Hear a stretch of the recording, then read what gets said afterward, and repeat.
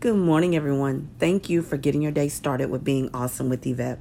Today's message is we are ready for a change. The scripture is Isaiah 42, verse 20. Seeing many things, but you do not observe. Opening the ears, but he does not hear. We all have walked around seeing and hearing how to do the right thing, but choose not to. When we go to God in prayer, we have to ask God to give us the courage we need to not just see and hear, but to start doing the right thing, because we are ready to stop feeling like a failure and know that God is giving us what we need to be better. Who is ready to start being about a change? I really hope this message was uplifting and encouraging for you to want to change and do the will of God to become a stronger and better version of you. Please hit the like and subscribe button to be notified when I post the next message.